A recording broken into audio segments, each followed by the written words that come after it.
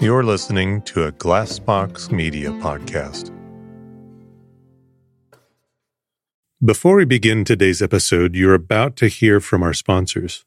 Sponsors make it possible for this show to continue.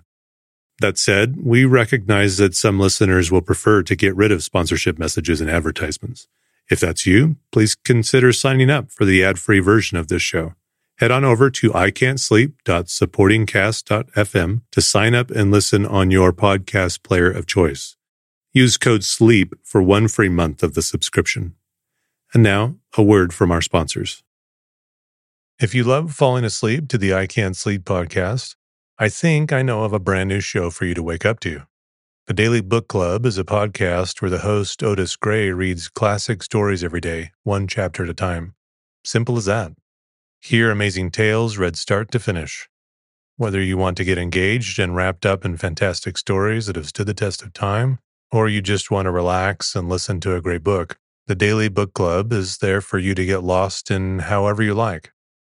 Right now, Otis is reading The Enchanted April. In the 1920s, 4 women, unfulfilled with life, take a chance and abscond to a dreamy medieval Italian castle in the month of April as the flowers bloom. It's a story dripping with wisteria, the beauty of solitude, and an unlikely pursuit of joy in Portofino, Italy. A perfect book to start this season. You can find the Daily Book Club on Spotify, Apple Podcasts, and everywhere else.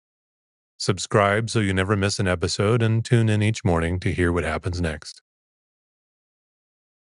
Welcome to the I Can't Sleep podcast, where I read random articles from across the web to bore you to sleep with my soothing voice.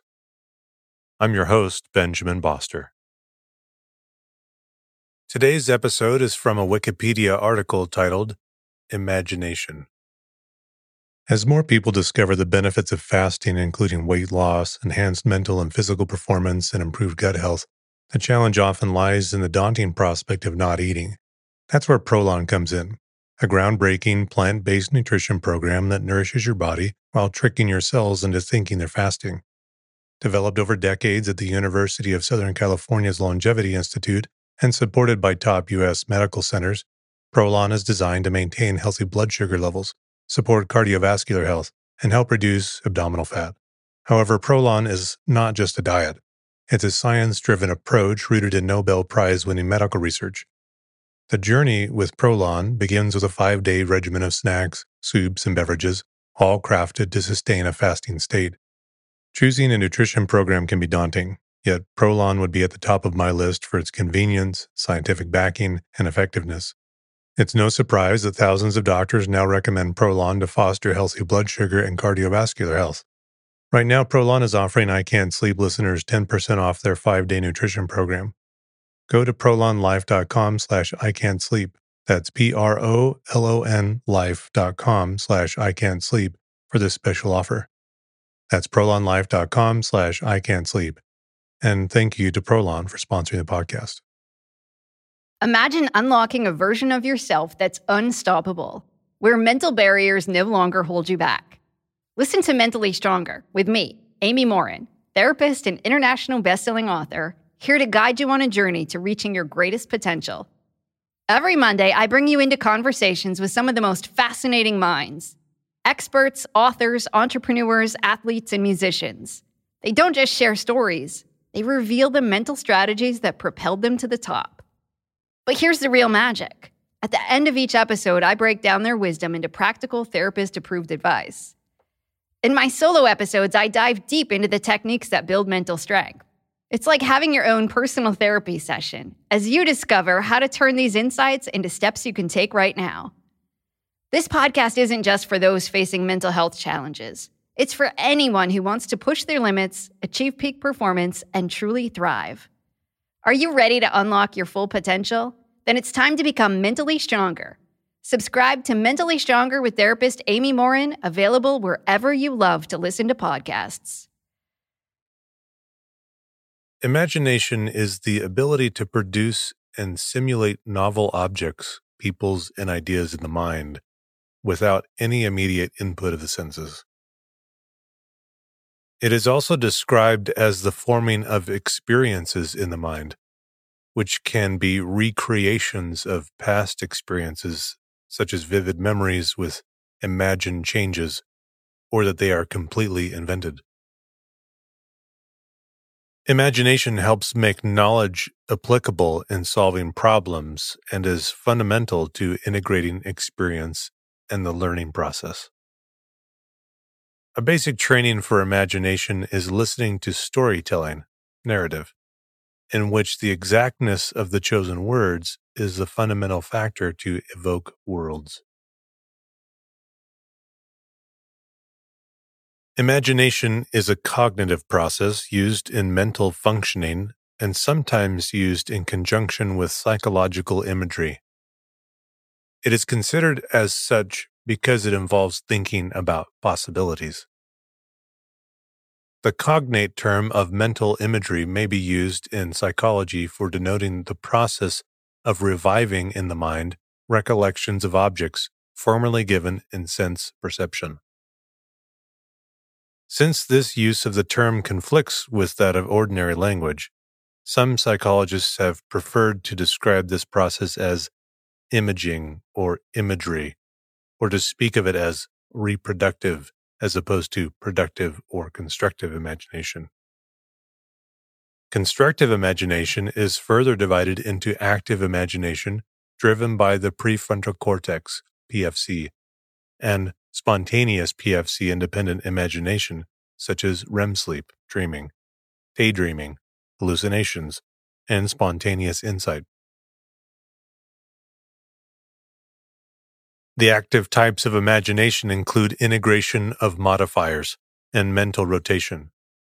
Imagined images, both novel and recalled, are seen with the mind's eye. Imagination, however, is not considered to be exclusively a cognitive activity because it is also linked to the body and place, particularly that it also involves setting up relationships with materials and people, precluding the sense that imagination is locked away in the head.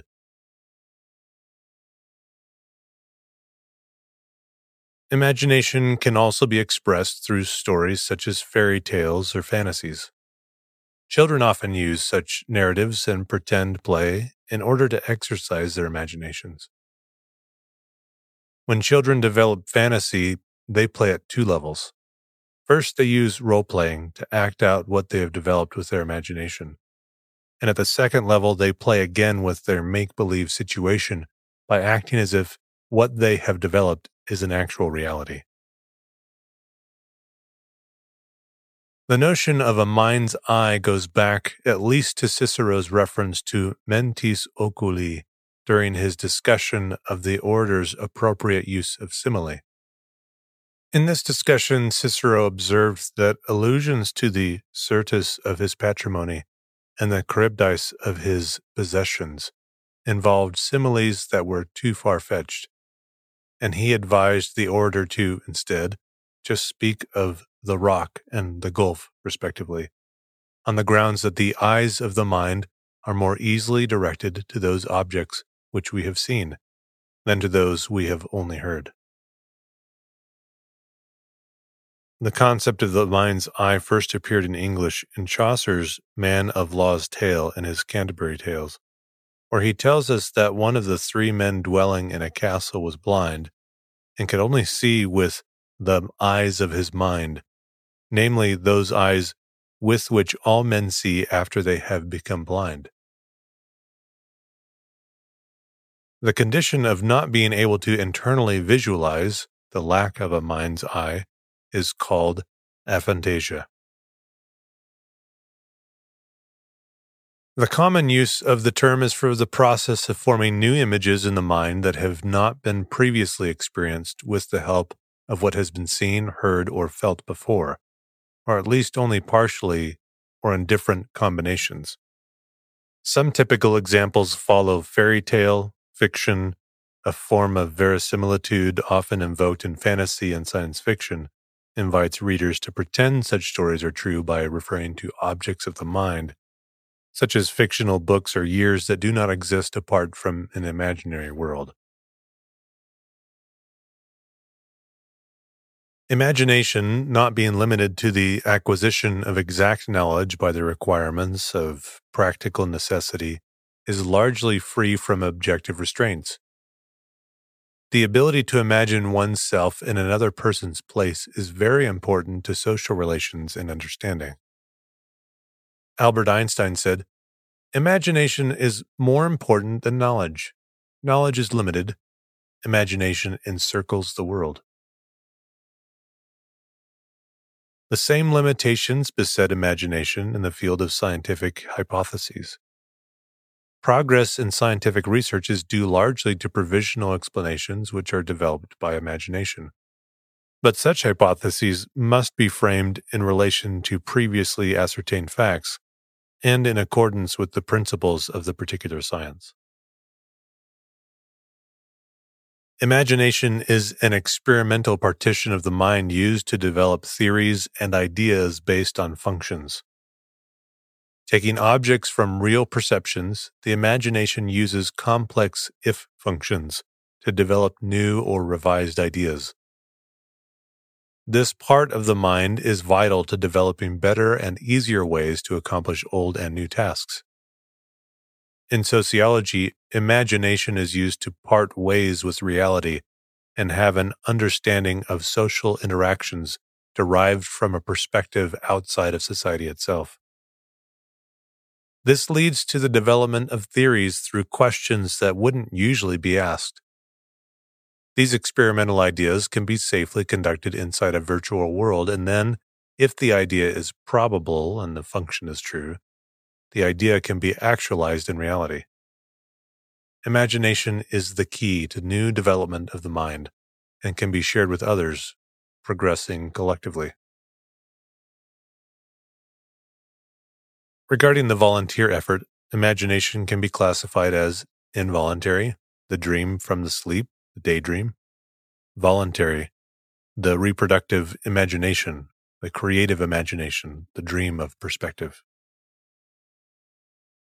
Psychologists have studied imaginative thought not only in its exotic form of creativity and artistic expression, but also in its mundane form of everyday imagination.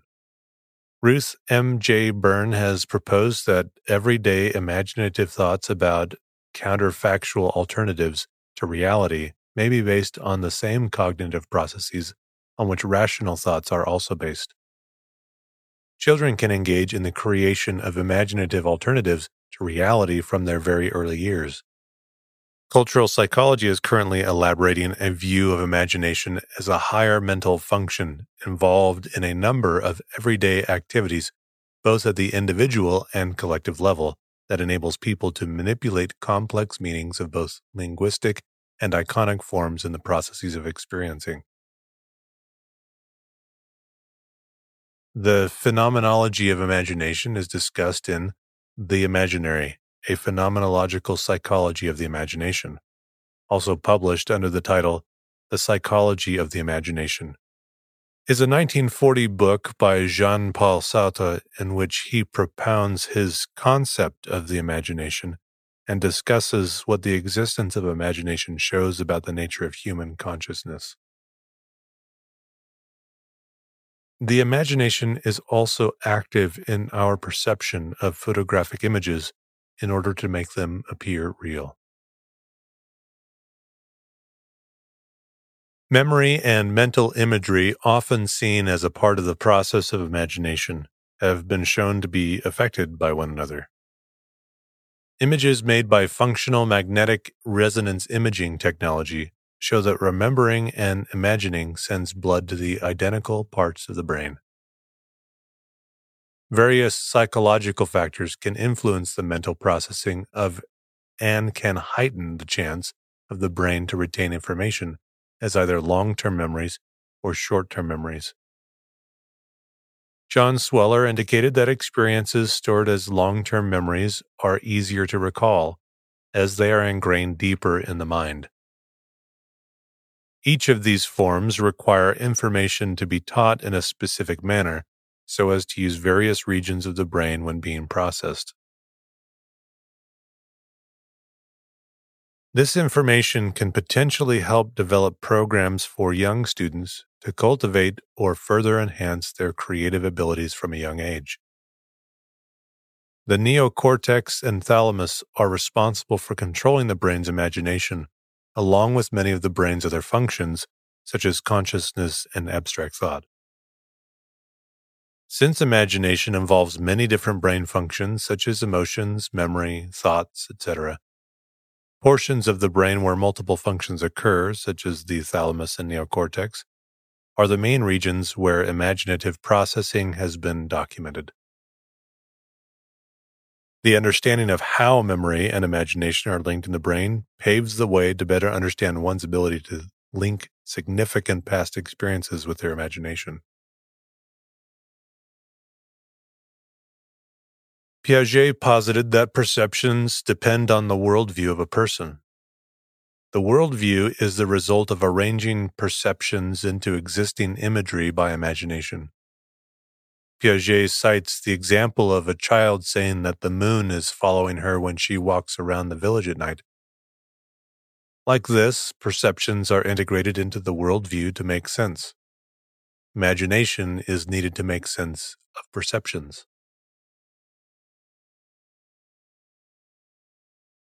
Imagination is different from belief because the subject understands that what is personally invented by the mind does not necessarily affect the course of action taken in the apparently shared world, while beliefs are part of what one holds as truths about both the shared and personal worlds.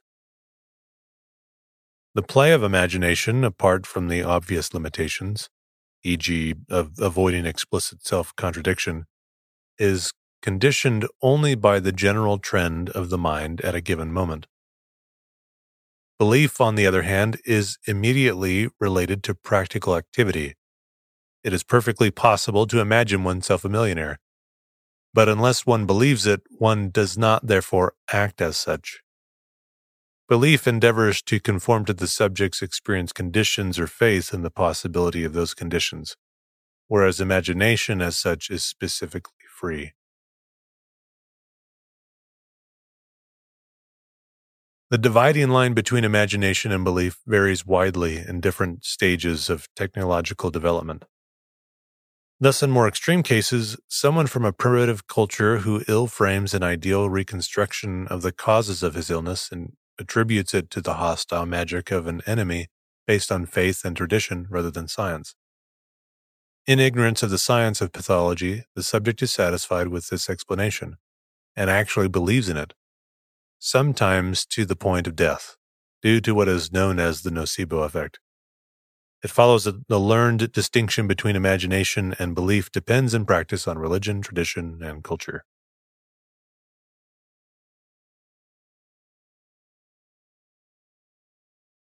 A study using fMRI while subjects were asked to imagine precise visual figures, to mentally disassemble them or mentally blend them, showed activity in the occipital, frontoparietal, posterior-parietal, precuneus, and dorsolateral prefrontal regions of the subject's brains. Phylogenetic acquisition of imagination was a gradual process. The simplest form of imagination, REM sleep, dreaming, evolved in mammals with acquisition of REM sleep 140 million years ago. Spontaneous insight improved in primates with acquisition of the lateral prefrontal cortex 70 million years ago. After hominins split from the chimpanzee line 6 million years ago, they further improved their imagination. Prefrontal analysis was acquired 3.3 million years ago when hominins started to manufacture Mode 1 stone tools. Progress in stone tools culture to Mode 2 stone tools by 2 million years ago signify remarkable improvement of prefrontal analysis. The most advanced mechanism of imagination, prefrontal synthesis, was likely acquired by humans around 70,000 years ago and resulted in behavioral modernity. This leap toward modern imagination has been characterized by paleoanthropologists as the cognitive revolution, upper Paleolithic revolution, and the Great Leap Forward. The world is experienced as an interpretation of data arriving from the senses. As such, it is perceived as real by contrast to most thoughts and imaginings. Users of hallucinogenic drugs are said to have a heightened imagination, or perhaps a kind of heightened imaginative output. This difference is only 1 degree and can be altered by several historic causes, namely changes to brain chemistry, hypnosis or other altered states of consciousness, meditation, many hallucinogenic drugs, and electricity applied directly to specific parts of the brain. The difference between imagined and perceived reality can be proven by psychosis. Many mental illnesses can be attributed to this inability to distinguish between the sensed and the internally created worlds. Some cultures and traditions even view the apparently shared world as an illusion of the mind, as the Buddhist Maya, or go to the opposite extreme and accept the imagined and dreamed realms as of equal validity to the apparently shared world, as the Australian Aborigines do with their concept of dream time. Imagination, because of having freedom from external limitations, can often become a source of real pleasure and unnecessary suffering. Consistent with this idea, imagining pleasurable and fearful events is found to engage emotional circuits involved in emotional perception and experience. A person of vivid imagination often suffers acutely from the imagined perils besetting friends, relatives, or even strangers, such as celebrities. Also, crippling fear can result from taking an imagined painful future too seriously.